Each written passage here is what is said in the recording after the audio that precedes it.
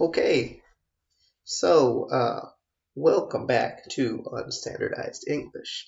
This is a podcast where I attempt to reach towards justice for the racially, linguistically, and neurologically minoritized. My name is JPB Gerald. I am, let's just say, an educator, scholar, theorist, a lot of things. Mostly, I'm a person who has a lot of opinions and thoughts, and I like to have conversations about these topics. I live on unceded Munsee Lenape territory, which you probably know better as Queens, New York. And yeah, that's the show.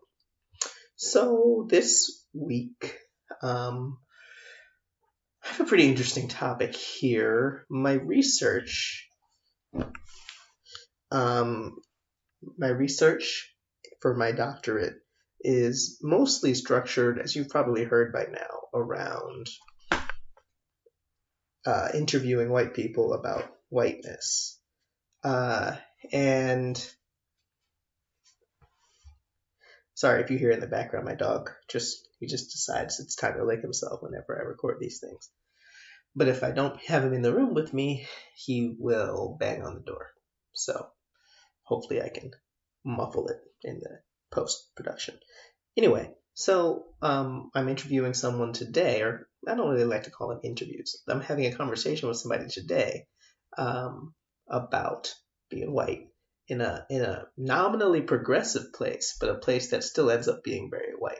A sundown state originally, like Oregon.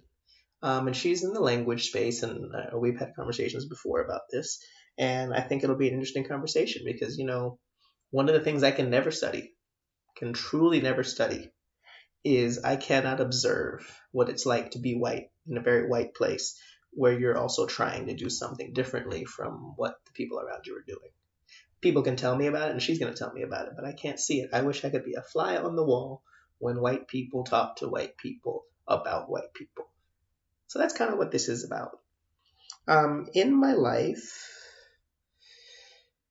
finishing school, if barring disaster in the next 5 weeks, I will have defended.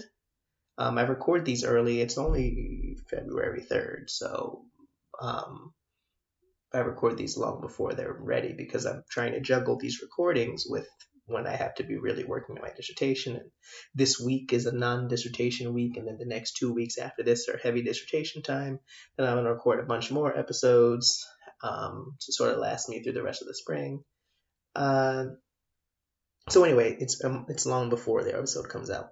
But right now I've been thinking for a while. I've been trying to think, what's my job after this? Because I'm in an EDD program, and for those of you who don't know, maybe you're not American or something, that's a doctorate in education. The weird thing is that theoretically, most people with PhDs who become academics they become educators, right? Not all of them, but many of them. If they had a tenure track job, that is an education job. However, you're getting a doctorate in philosophy, technically, even though most people are not philosophers. So I'm literally getting a doctorate in education, which is to say my research is about education. It's not, when I say I interview white people about white people, I'm interviewing them so that I can analyze a class I taught them, right? What happens after you take a class on whiteness. So it's not just, there's something sort of anthropological in the interviews I'm doing, and there's a sociological aspect to it too. But ultimately, it's like, where does the teaching influence them? And how did I create the classes that they're taking? But the point is, I don't know what I'm going to do next year. Now, again, I'm recording this so early. Maybe I have a job by April 4th. When you get to hear this. But my program is not a full-time program. It's a part-time program. Somehow I have been, a parent, not a single parent, obviously, but a parent to a toddler for the last, well, he hasn't been a toddler for the whole time, but, he's been here for almost 2 years now. Will have been 2 years by the time you hear this. During the pandemic, of course, but I don't want to claim the pandemic as a stressor because we're all in that same situation. And I've been working full time, and I've been, in school basically at night and when I have time. And then I've also been writing, not just my dissertation, which has only been fairly recently, I guess, compared to all this other stuff, but I wrote an entire book, which you're going to hear more and more about, which I'm in the process of editing or will be editing in May, which will come out next year. And that's 125,000 words between those two writing projects. And that's not to mention all the other things I've written. I'm not bragging too much to say, I'm just tired. And the type of writing that I'm doing, the book, first of all, it takes a long time for a book to come out. And second, the dissertation won't turn into any publications for a while. So my CV doesn't look all that impressive for, places that are looking for somebody if I was even going to do a tenure track job. And I don't even know if I want to do that. But here's the sad thing is I think I would be good at it. Like, I think academia is pretty terrible industry to work in, but I think I'd be a great professor. And I am a professor, technically. I'm an adjunct professor right now. It's not my main job, but I also do that. And so, I think about what I want to do with my degree. There's a fair amount of things you can do because it's an EdD rather than a PhD, and I have a lot of experience in adult education and I could just keep doing that. But whatever it is I do, I really wanted to use all the things I've learned. And I will tell you what I've learned in this podcast. Doing this podcast has been as valuable as any of the other studying or writing I've done. So I'm at an interesting crossroads, finishing up school and not really knowing what's coming next. I don't have to do anything. I have a job. I don't like it, but I have one. There's an internal pressure, but there's no actual financial pressure for me. And I just need to find out what the next thing is. Maybe I wait a year to look for more tenure track things because by then I will have 5 or 6 more publications that I'm already working on. And they will have come out. And I will have released my book. And I will have had a lot more adjuncting experience. Maybe I do that. I don't know. But for now, it's all up in the air. And for someone like me who likes to plan ahead, the fact that everything is up in the air is stressful. So you may hear some stress in my voice in this conversation or in some of the questions I'm asking. Anyway, I hope that you enjoy the conversation with Kaylin Gunter about being white in Oregon, in a place that people think of as progressive, but is still somehow extremely white. Enjoy.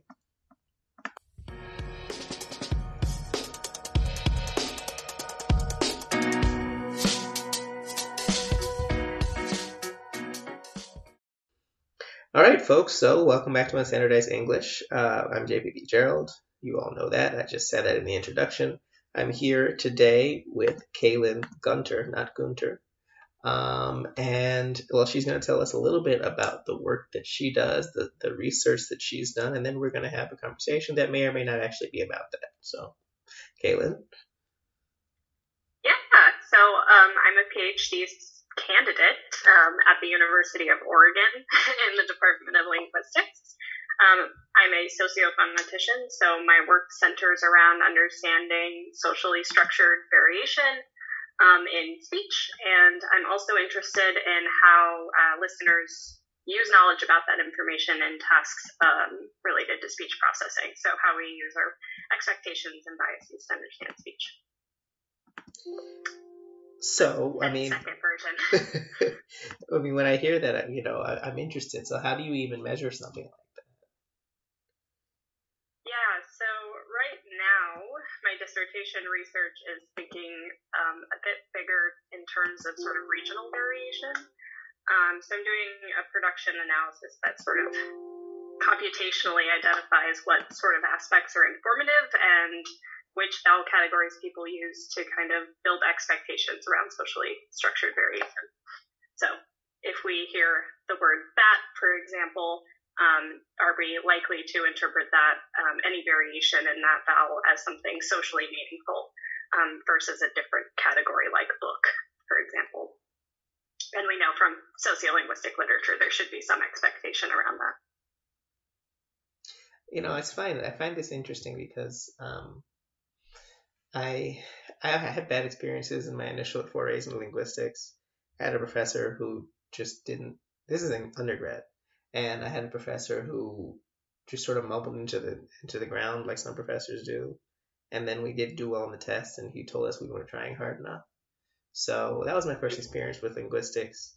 and with like sentence trees and all that. So then I was really reluctant to ever look at words in that way again. I've always been interested in like close reading, sort of like what I came to later understand was something more like a discourse analysis or a textual analysis. We didn't call it that in high school, but like looking at a text and really taking it apart, that sort of thing. Right. But that to me was like I always analyze it and I don't even know what this is called. Maybe it's just literary analysis of like the really staccato sound of certain types of alliteration was evoking a certain feeling, that sort of thing. And I still write that way, thinking that analysis through my head. But I think that, for someone like me who had that turn off, and then when I came into my master's and I was a language teacher, and I had to take classes in not that, but similar things. And I was so reluctant to really engage in it because I'd had that bad experience. And I always wonder, like, when you tell this to people who are not within this little box, how do people respond to it? Because I think that there is at least a kernel of really important information in there, depending on how it's expressed and so forth. But how do you communicate to people the weight of it when they're not in the discipline? Yeah, that's a really good question. I think some days I struggle more with that than others, but I try to remind people, especially outside of linguistics, that we're pretty regularly talking to people whose language varies substantially from our own, and how we process that speech is really important to understand, sort of from a scientific perspective. But I think it also provides us insights into how people go about making judgments or evaluations of other people's speech.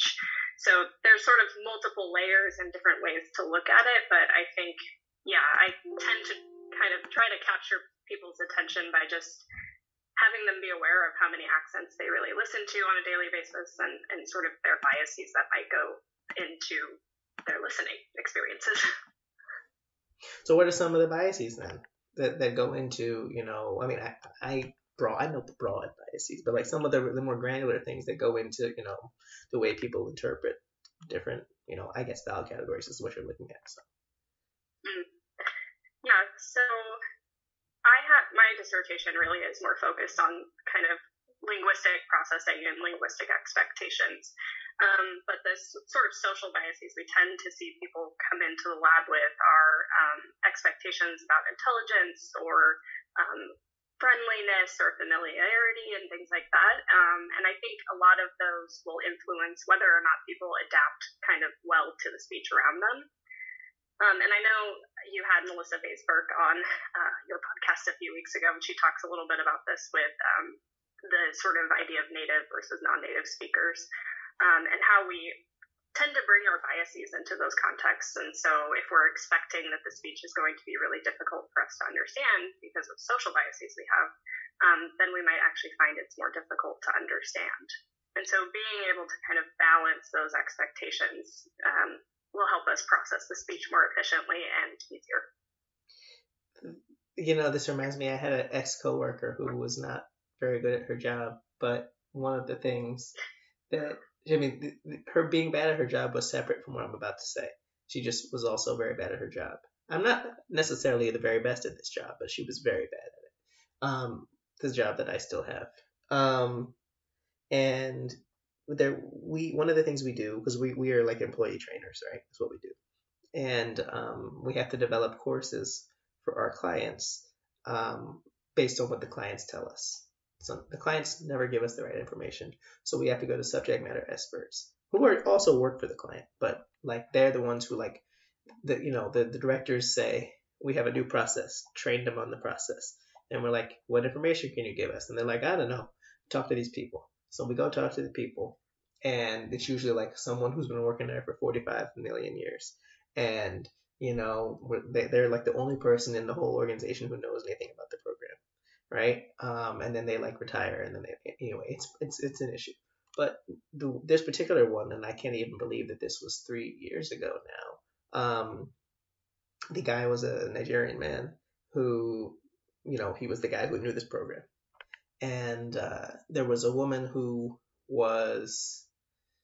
she was the lead on this project, and she, you had to have meetings with the subject matter expert to gain his knowledge, and he wasn't very clear. And I don't mean his voice. I mean he didn't speak directly. It was just hard to get him to say what you need to hear him say, which is a very separate thing from being able to or not being able to understand what he was actually saying.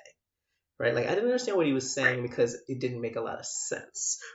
but like I understood the words. You know what I'm saying? Right, yes. But the point I'm making is that every time she had a meeting with him without me, because the project started with her and they added me to the project because she wasn't doing a very good job.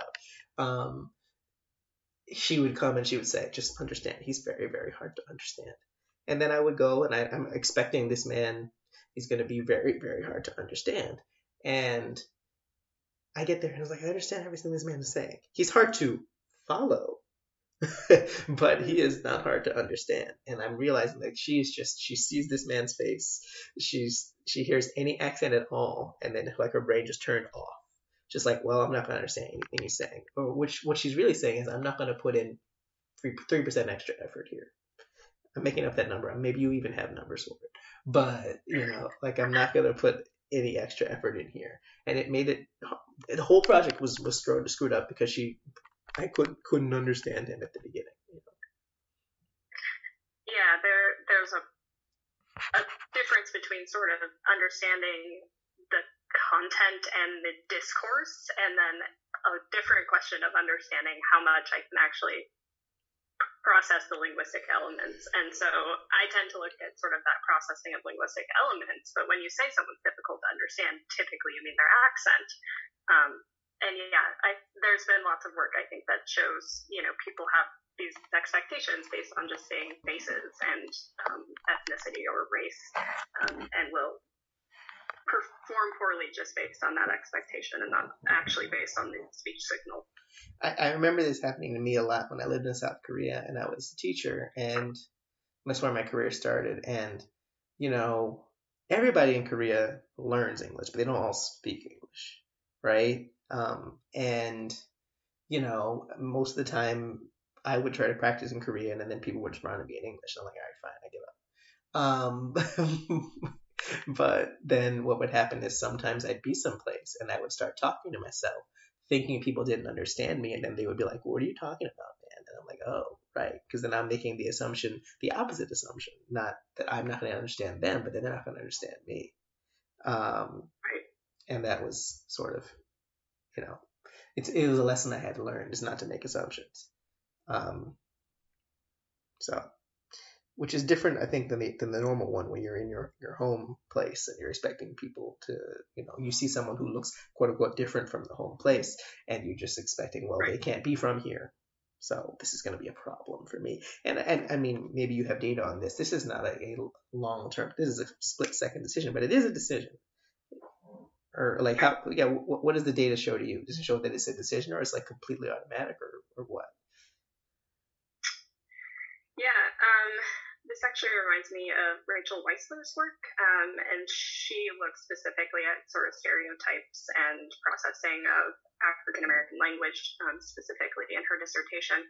And I think she uses eye tracking data, so this is just, you're able to kind of track that sort of automatic processing based on where somebody's gaze will go.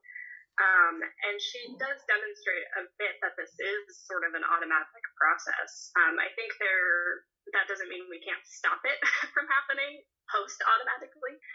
But I do think, a lot of this is happening sort of automatically, sort of implicit biases are coming up.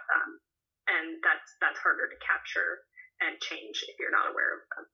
Well, right. Because I mean, I think sometimes that,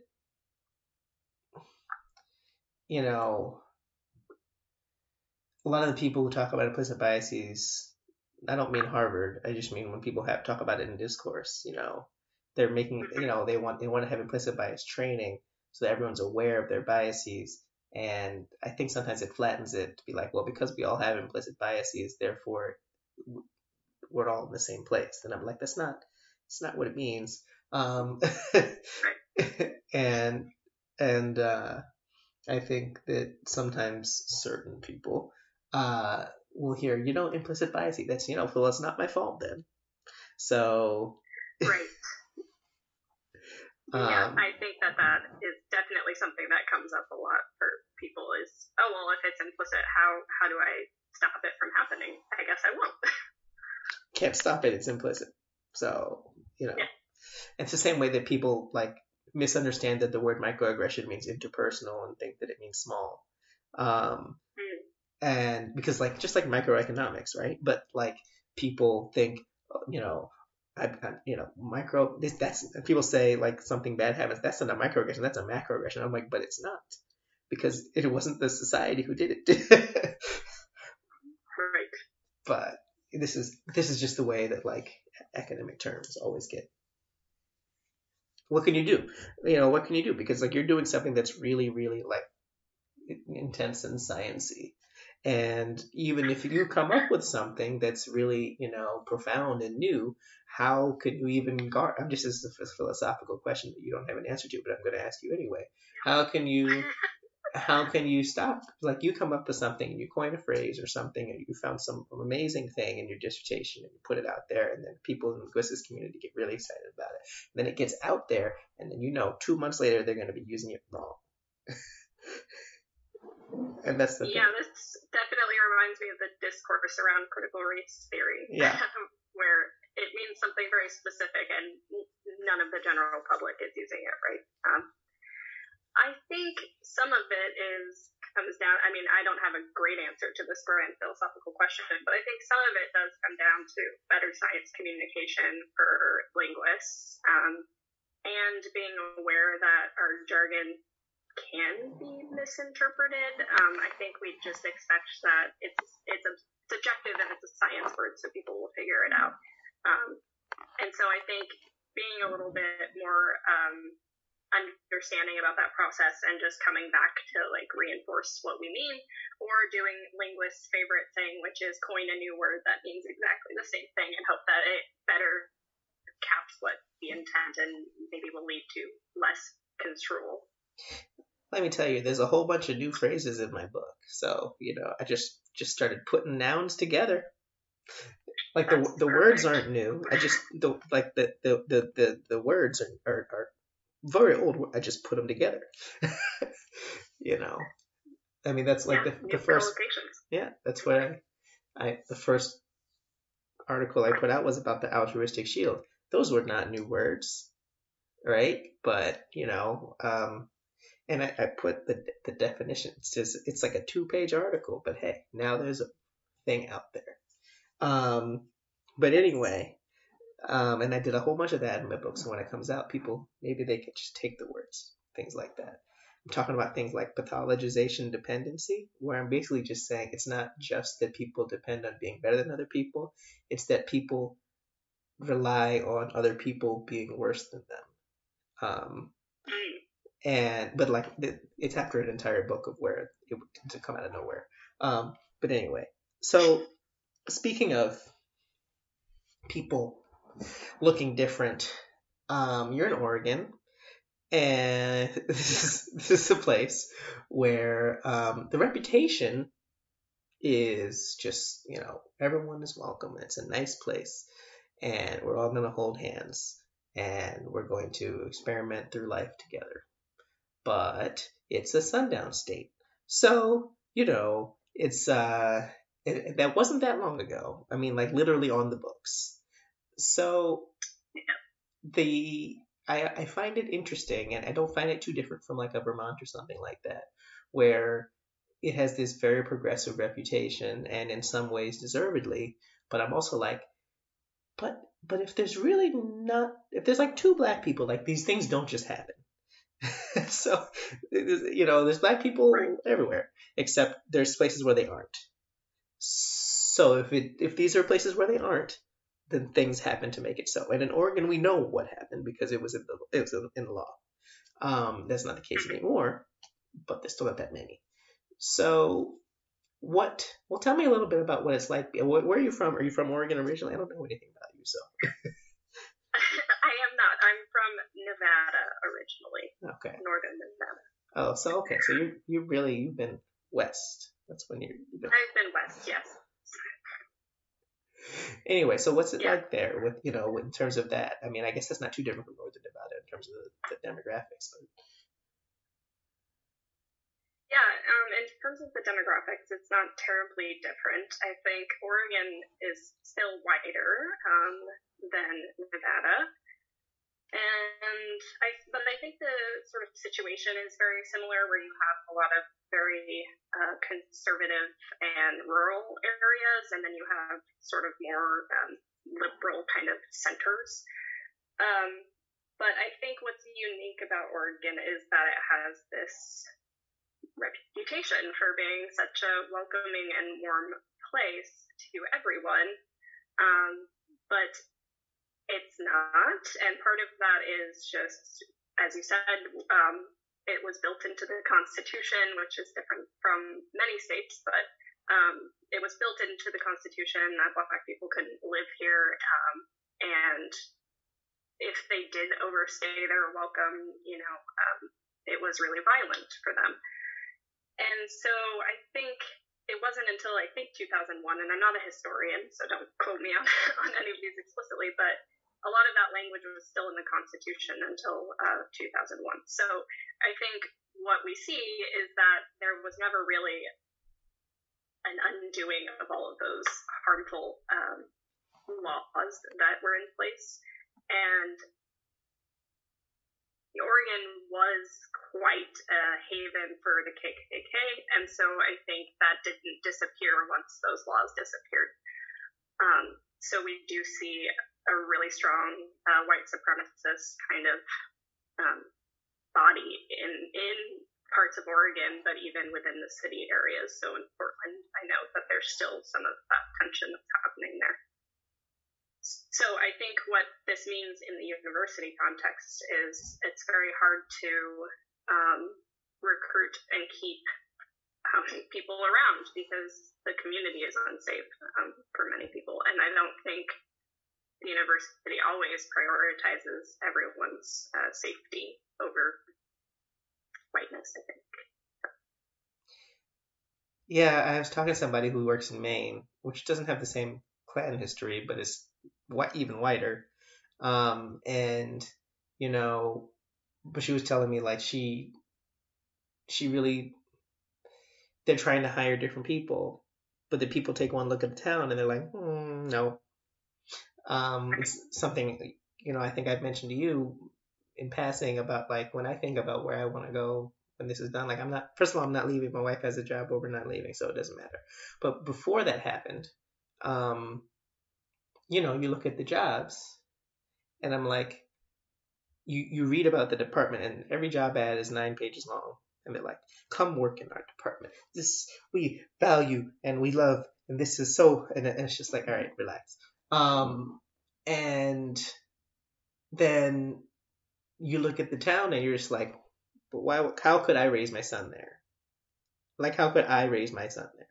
There was a job I was looking at in Rhode Island, and the only reason I would have considered, again, it's not happening because my wife got a job for a different job, but I considered it, and the only reason we considered it is because my brother-in-law lives there, and it would have been okay, we're gonna have a brother over there or something like that. It's my sister, my wife's brother, and they get along very well. So, if we could have, Rhode Island's so damn small that no matter where you live, you could be near them. It's just a small state, but so we could have found a way, if I had gotten a job there, that we could have lived right next to them or something like that, and that would have been really cool because they have a dog, and would have been nice. But the town the school is in is 94% white. 94, that's really high. It's not even 70 or 75, which is not good, but you can see how that could occur. But 94 is I was looking up demographics of various states at some point for this same reason. Not that I was looking to live in these states, but I was just curious. And I live in Queens, New York, where Queens is one, if Queens was its own city, it'd be the fifth largest city in the country, right? Brooklyn would be the fourth largest city in the country. All these parts of New York would be giant cities by themselves. They used to be before 1898, but anyway. So there's a couple million people in Queens. So this comparison isn't necessarily all that remarkable. But in Queens, which has groups from everywhere, but if I'm just looking at the black people, there's probably, 500,000 black people in Queens, something like that, maybe 400,000, right? And if you add up the absolutely giant space of Montana, Idaho, and Wyoming, there's about 10 times as many black people in Queens as all three of these places combined. Um, and if no, actually, no, it's way more than that. It's like 50 times as many because the math I was doing is that there were 60,000 in those three and Utah, but 50,000 of them were in Salt Lake City. So it was just like, yeah. So that's like a large chunk of the country where there aren't any of us. And of course, black people are not the only race that's not white. I'm just speaking from this particular number.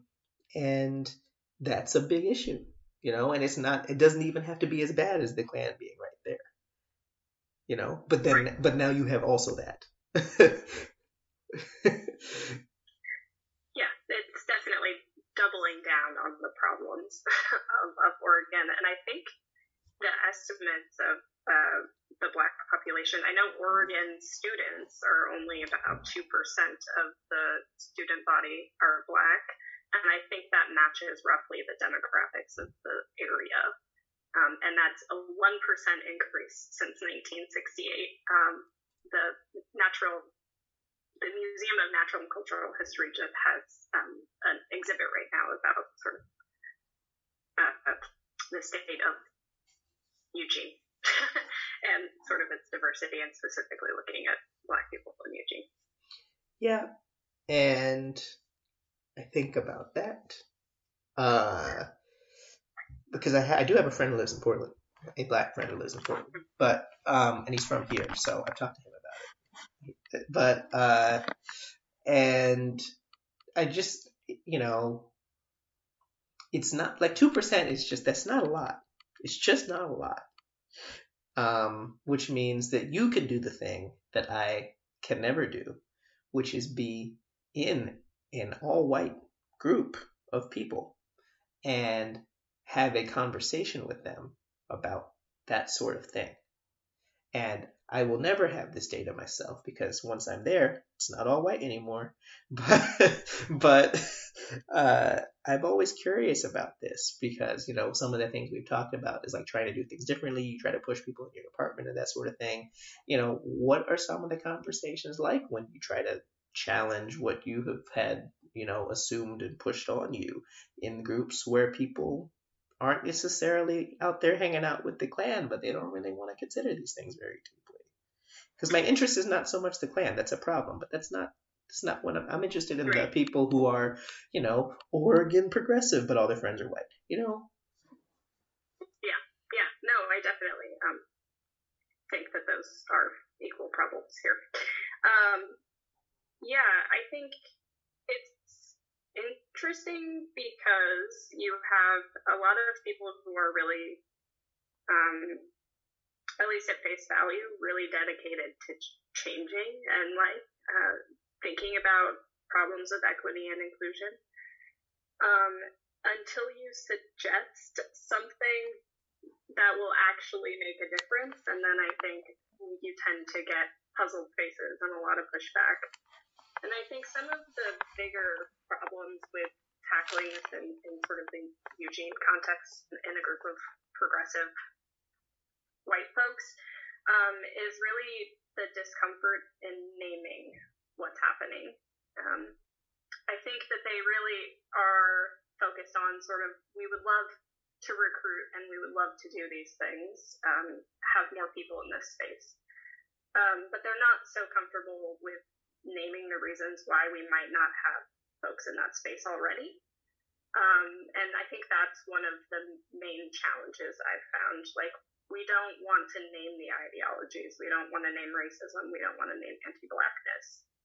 Because we're all one happy family and we love to embrace everyone. So it's not possible for us to hold those ideologies, or it's not possible for our institution to be holding those ideologies or whatever.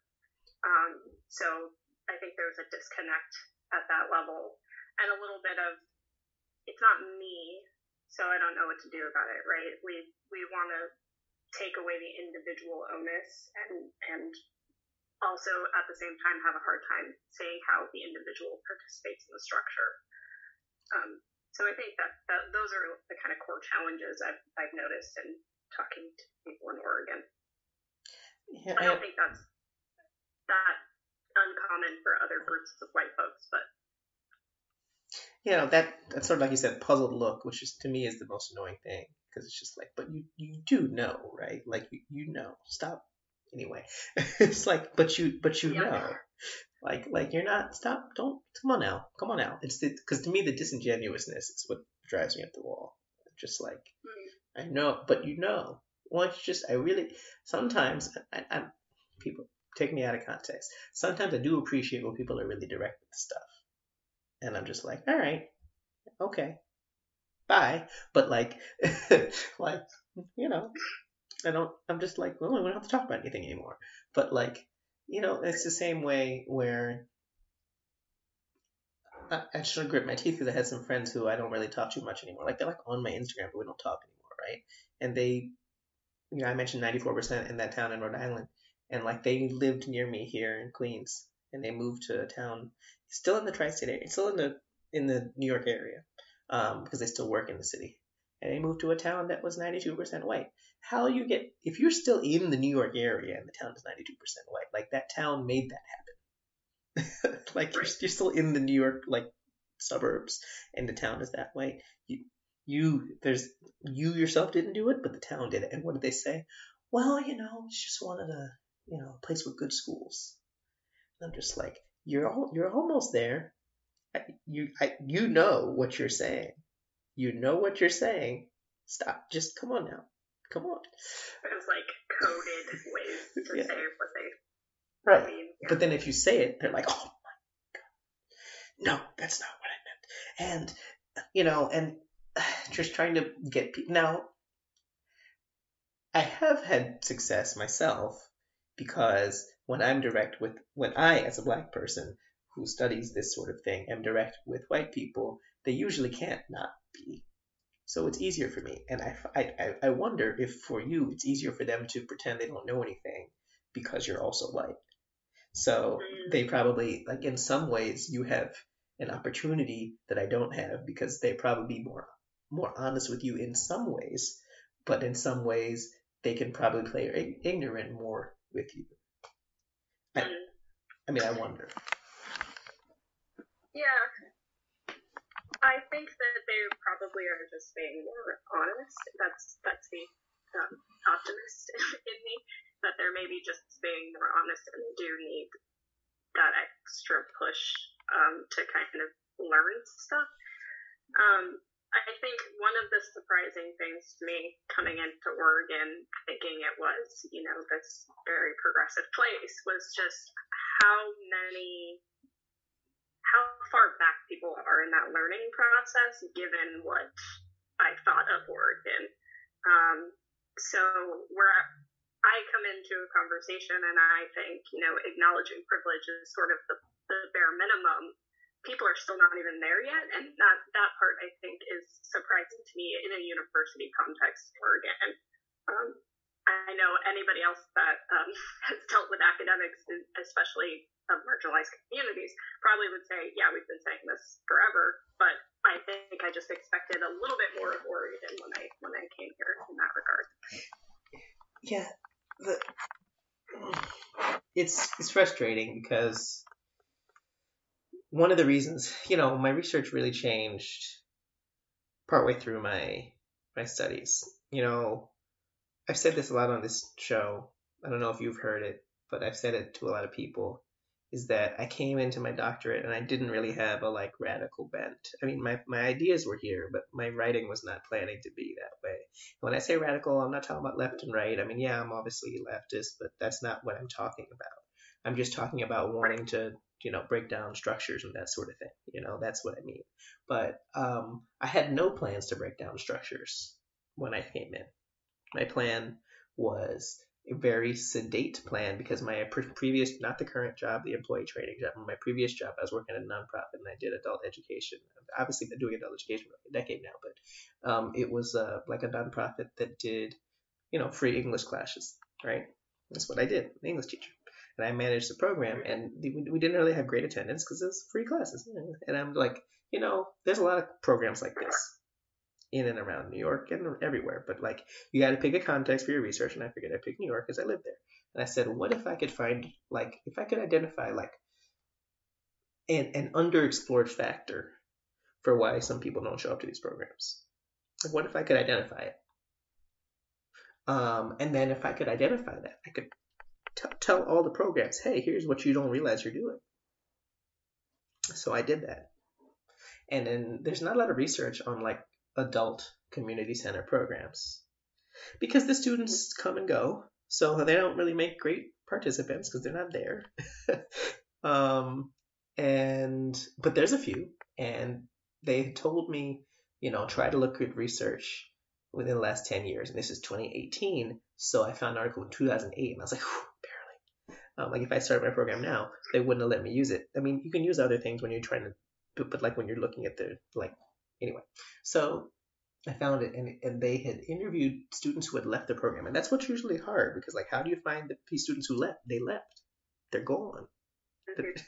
Right? How are you going to find out why they left? They left. But interviewed them, and it turns out it was racism. It's like, oh, the missing piece. Because it was like basically the students who were, what race they were wasn't specified, but they were all from different countries and they weren't from Europe. Let's put it that way. They basically said all of the well-meaning teachers assumed they didn't know anything, so they left. Like all the teachers were like, yeah, I came to learn X, Y, and Z, and the teachers thought I needed, ABC, and I just got frustrated, so I left. And it's like, they're very kind, but they just like, they think I don't know anything. And I was like, well then. And so I started pulling at that thread, and then all this stuff happened in 2020, obviously, and then I had all these well-meaning right friends who suddenly were just, I'm like, how are you surprised? This has happened to me several times, and I think that was when I finally gave up because, I went to white school most of my life.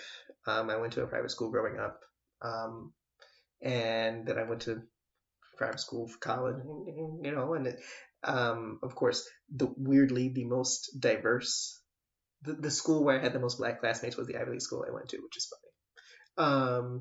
I go to a public school now, which is diverse, but it's a cohort, so I'm only with like 7 people. So anyway, but I obviously my whole education experience has been shaped by whiteness. Like everybody's is, but like especially, and and racism and that sort of thing. And kids teased me growing up, and I just assumed because I was weird, whatever.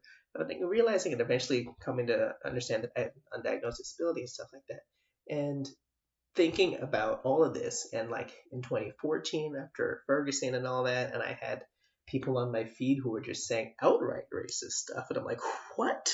Not how could you, but how could you think that I would be okay with this, right?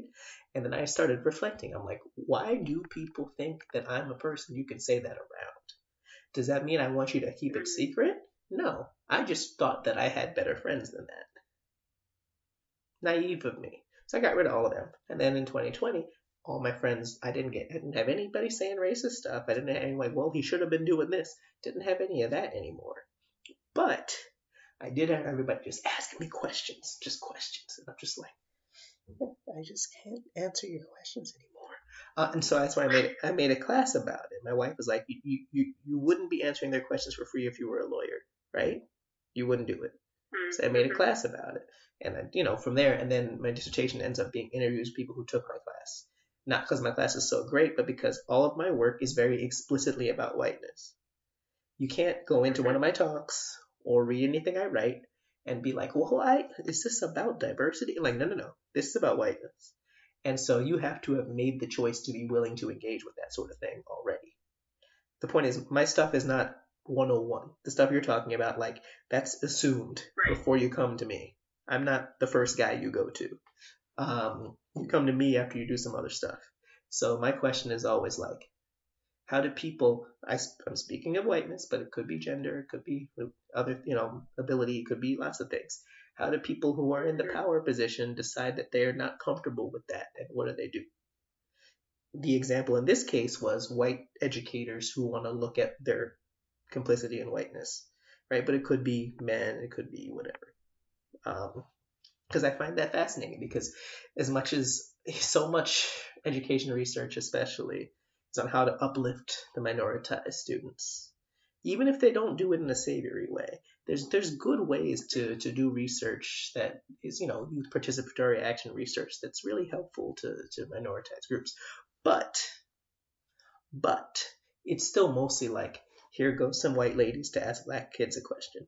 And it's just like, but what if I ask the white ladies a question? It's not specifically ladies, but it's educators, so it's mostly women. So, and I'm just trying to do a different thing than what's in the literature right now. Because I really do think we don't focus enough on the people who have the power to make changes, who really do want to make changes, but aren't quite doing it. We need just a little bit more guidance. And I'm not necessarily talking about your 101 people, but the people who are, I'm interested in the people who have taken that first step out of things. Now, how do I get them from step 2 to step 3 to actually doing stuff? There is some research on how to get people from square 0 to square 1, where your people are. But I'm not super interested in that, because I don't know. I asked all these people in my study, only 10 of them, and it was their interviews, and I'm just like, so how did you get to the point where you were interested in doing this? And they all had a very different answer. So I don't think there's one answer for how you get them to start. I think you just has to happen. I don't know, but I have some evidence for how to move them along, and that's what I tried to do with my work. Mm-hmm. That was like a 10-minute monologue. No, I liked it. Yeah, I'm thinking about, there's lots of folks that are at ground 1, and then there's probably a lot of folks, including myself, that are in ground 2 or ground 3. But a lot of the people that I see that are really trying to do that work, not the ground 0 work, but like the really good work, tend to not be in positions where they have a lot of power, at least in the academic structure. They're not tenured, they're graduate students, they're postdocs. And so I don't know if maybe your research has has uncovered any of these things, how people manage to go from that position with very little sort of institutional power to kind of actually making some change when you have the highest positions of power still kind of at ground 0. Well, because again, obviously, it's qualitative research, so the sample size doesn't really matter. But the point is, there's still not that many people. But I did have one guy who's a provost, and it was interesting to hear him talk about a hiring process that he was a part of versus a professor who I interviewed who was part of a hiring process also. And we're talking about race and that sort of thing. Because he's the provost, he literally changed the rules and made them do things differently, and then they hired their first black dean, right? Now, okay, one person, great, but they never hired one in their school before. So it's only the beginning, but it is a change, and that was in a place that's, like conservative area, whatever. So, you have to actually fully change the processes. Like, you have to go in there and change the processes. And then when I talked to the professor, because she couldn't change the processes, they could lightly advocate for different things, but then they hired a white guy. So, you see the difference in terms of the power, but then the question becomes, how do you maintain that comfort with challenging these things, but continue to rise? Or how do you do it from, sort of the outside, the way I'm just out here talking and writing, you know what I'm saying? And I do think, because I was writing working on a chapter Tuesday. Yeah, Tuesday. And I was talking about the Widowson article from like 1994. We was talking about the native speaker, but it's a plenary speech, right? Like it just happened. It's actually a plenary speech from the TESOL conference of 1994. And I was making the point that although this is a widely cited article, because it's a plenary speech, it automatically was actually consumed by an audience because there were hundreds of people in front of him at some point, right? So in the time since then, it has become widely cited and influential and so forth. But the point is, the plenary speeches, they do matter, right? There's hundreds of people there. I'm giving one for the first time soon, so that'll be fun. Hey, congrats. Yeah, we'll see. Well, sorry, it's a keynote. I don't know if it counts as a plenary. But keynote's just as big, I guess. And still excited. But in person though, so like hundreds, it'll be cool. And I think that, but then there's also the fact that he was a man. So like, he is doing, as far as I can tell, the right things. He cannot unman, right? Like it's just who he is. But we also know that even in the heavily, like, I forget what his actual degree is, and I don't need to dox him. But the point is, he's not in like the education field. Like his degree isn't in education. His degree is in something else. But like in a field like language or education, where most of the people who study it are women, right? Education, language. Even in these fields, it's still, you got to be a certain type of person to get to the top. Like, who do you have to be? I don't just mean tenure track, which is its own thing, but I mean tenure track, tenured, chair, dean, all the way up there, right? Like, the same way as a black person or whatever, you kind of have to be able to play the game. In a way, and this is not just academia, that's any hierarchy, That's true of anywhere, yeah. But in a way, because he's a straight white man, I don't know that he had to do as much contortion to get there. And we just got, his school and the world just got lucky that he's the right kind of guy. Like he didn't have to, like if I want to be anything like that, I'm trying to think what I would have to do to myself to be the type of person that they would want to promote that highly. Like by the time I got there, I would not recognize myself, because like I'll go through, submit an application for something. I know that one of the people in one of the search committees follows me, right? And yet I'm still out here just talking about whiteness. And I should shut up. But on the other hand, I also know that I will not succeed at the job if first of all, they can find everything. It's all there. So if I shut up now, what's the point?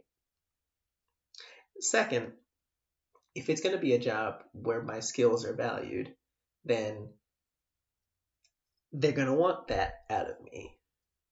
Right. But on the other hand, like, to get that all the way up, and I'm not saying I want that, but I am saying that you got to get there to make the changes in the policies. Right.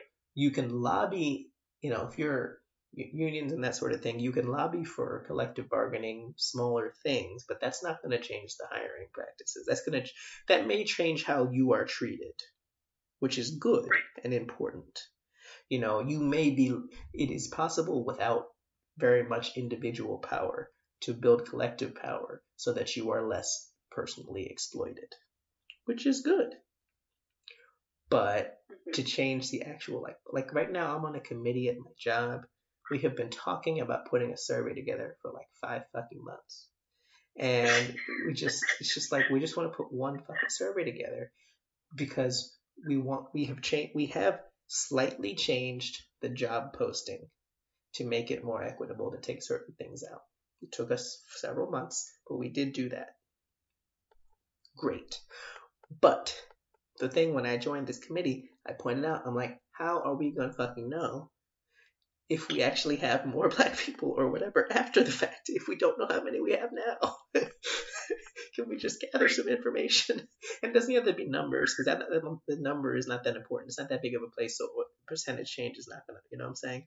But can we just find out what people think now? Can we just ask?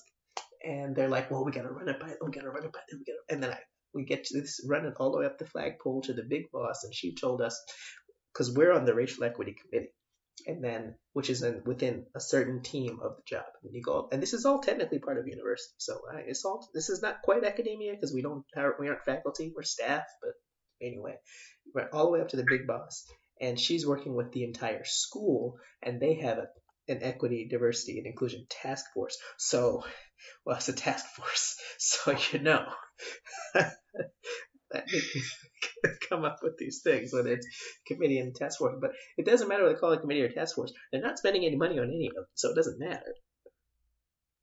It doesn't matter. Right. It's just people being able to. I don't think it's on people's resumes, but I think they're just being able to pad their ego by saying that they joined committees. And I heard this from all the people, because I didn't say this because that's not the job of a researcher, but like a lot of them, when I asked them, because the two parts of the interview, the first part was all one interview, but I mean, like the first part was like, tell me how you came to be a person who would take a class on whiteness, right? Tell me about your life, that sort of thing. Anything you know about whiteness growing up, that sort of thing. And then tell me, you took my class, so now what are you doing, right? And, I can't tell you how many people were like, well, I joined some committees. And I was like, but on the other hand, what other levers are they given in academia? Right. Yeah. Yeah. So I have been on our department's diversity committee for several years, and most of the time I'm frustrated by the committee structure, and I think that's just a general theme for diversity committees. But on the other hand, it's like, I don't know how else to try to advocate or, do anything with the limited power I have other than this committee. So, yeah, other than in the classroom, I maybe can try there. But, yeah, it feels like otherwise very limited resources. And then I give away my whole dissertation, but it doesn't matter, But the point, it's not like. I'll still read it. Yeah, I'm sure people love it. Although I will tell you, my work is compulsively readable. I do not write esoteric anything. I refuse. So it is actually worth reading. Yeah. You've read stuff. I wasn't being sarcastic. Although a lot of it's in my book anyway. Well, but the book has a different subject. Book's about language, and the dissertation is not about language. It's just more about whiteness. So is that it really is important to be explicit about this, right? About what you're talking about. You can't get at this stuff by talking about diversity. Well, first of all, diversity means something different. Like that's not what it means. But also, because I thought about doing this sort of thing years ago before I really got into my studies and I understood these things. But I was like, maybe I'll be like a diversity person, and that doesn't mean I'll never get a job that's called that, because that's what they're called. But I thought maybe I'll put together presentations on diversity, that sort of thing. And you realize that this what you're saying about being able to distance yourself. If you talk about a place needs to be more diverse from what?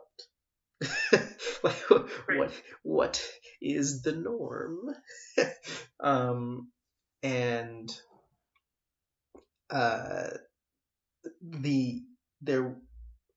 everyone who took my class, or the people who I interviewed, but the other people I talked to in my class, I just didn't I didn't interview them, but like we talked. They were people who at some point they either had a class or a conversation or a friend or something where they talked a little bit about being white or whiteness and that sort of thing. I will tell you, not a one of them came into my class with, I mean the white people. There were people in my class who weren't white, but I'm not talking about them. But among the white people who took my class, not a one of them came into my class with some lifelong understanding of whiteness. They didn't learn when they were 6, right? They might have learned, everyone told me they learned factually when they checked a box off on a school test, but like understanding it, every single one of them was an adult. Right. and they had to be told explicitly. Now, is there, and I puzzle over this in the dissertation because I don't have any evidence one way or the other, is there something innate in them that allowed them to be more open to it and not reject it? I don't know. You know what I'm saying? Because everybody probably hears it at some point, and some people shut it down. You know? Right. But, and I speculate a little bit because they all have slightly different things. You know, like maybe it's this, maybe it's that, but I don't know. I really don't know, and I'm not trying. I'm more definitive about what they did after the fact because there's a lot more similarity in what they did after the fact.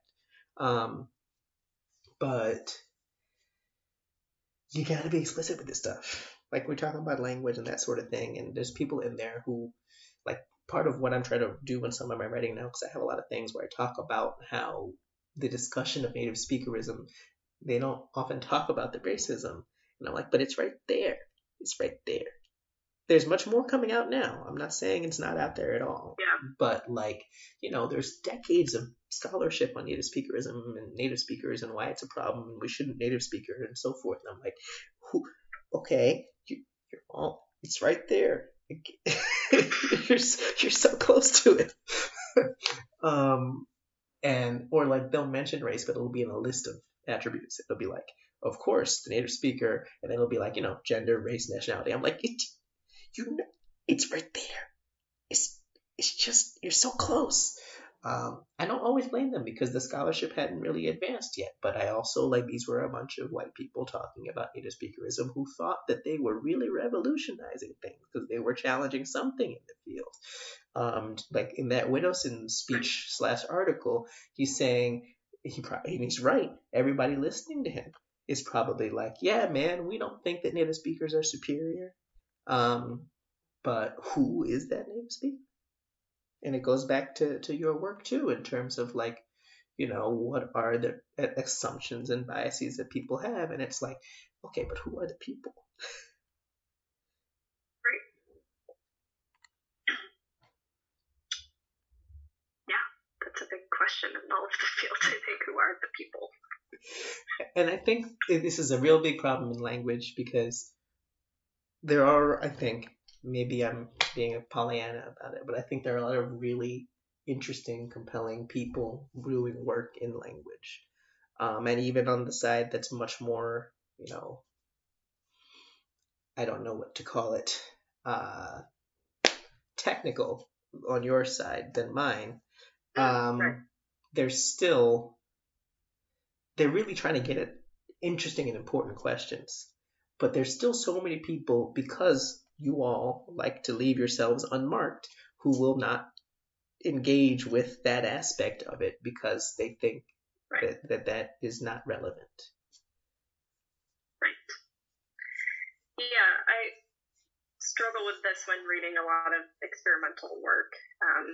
We make lots of grand claims in our experiments, and oftentimes the participants go unmarked, or the speakers we use for our stimuli go unmarked, and we just pretend that the lab is devoid of social context, and people aren't bringing in assumptions about the speakers when they do these experiments.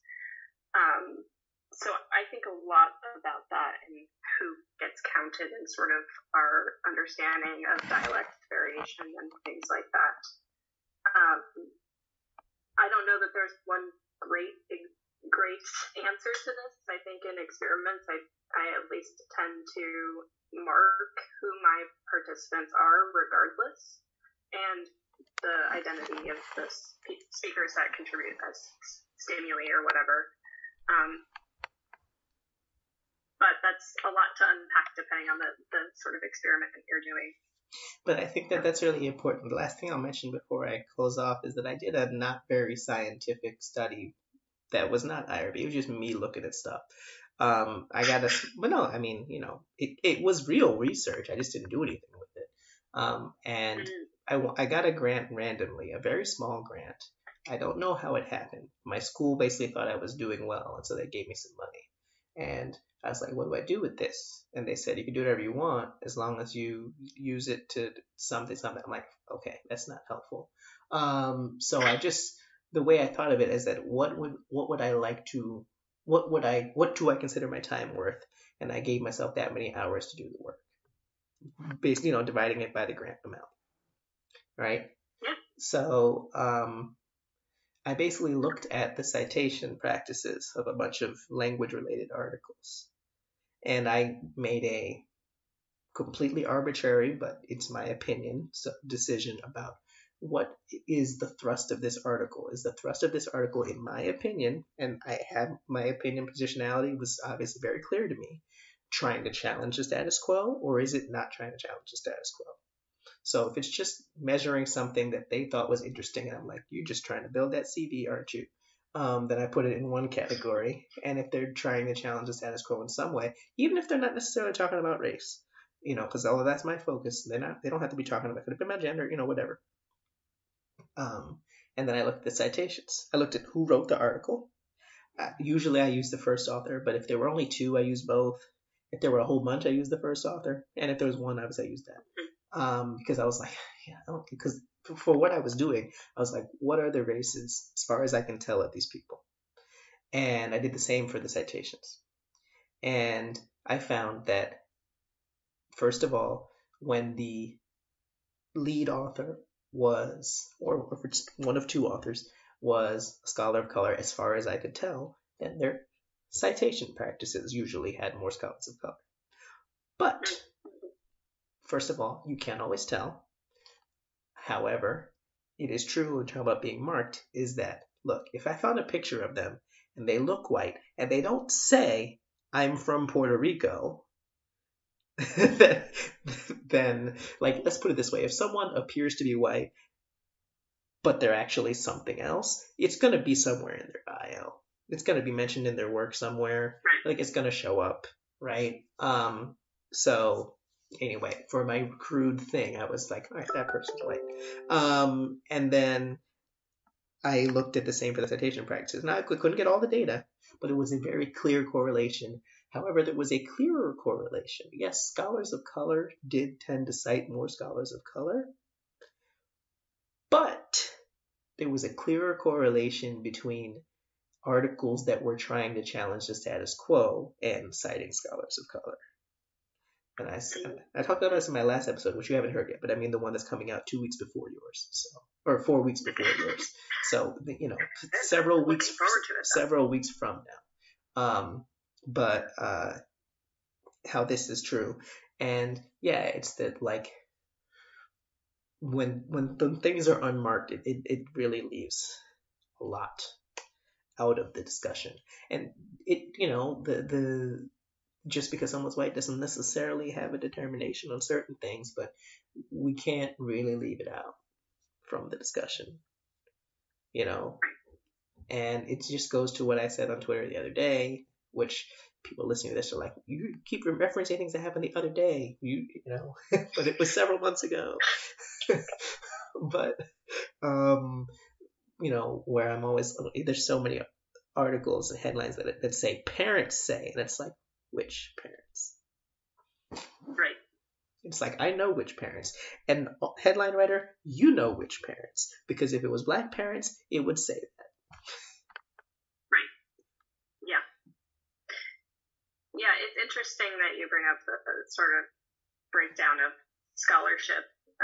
We've been talking about redesigning our syllabi and trying to diversify the voices on the syllabi. And I think some folks have a little bit of resistance because it's like, this is my course and I don't want somebody else to tell me what to do with it. And so I think, yeah, the people that are willing to adapt to that change or do something about it tend to be positioned very differently in the department. Yeah. And then I won't go into details about that. But, like, it's also because it's always a proxy for something else, because, like, I do understand that people want their academic freedom and they don't want to be told what to do, but then you're in the point where you're using what could be a legitimate argument to forestall a necessary change. It's like, it's the same way that people tend to argue with my stylistic choices in an essay when I'm making what I think is an interesting argument. It's like, you might be right about my stylistic choices. Like, I disagree with you, but you might be right. But is that really the reason you're doing this? I'm not sure. Yeah. I just feel like so. My point is, like, they're not necessarily wrong on their face for wanting to hold on to their freedom, but I do think, and they would never admit this, that it's like they might not even understand it, but it's a smokescreen for something else. And since they don't believe it to be that, you'll never get them to understand it unless they come to the understanding themselves. Right. So, Kaylin, I think we had a useful conversation here. Yeah, thank you so much for having me.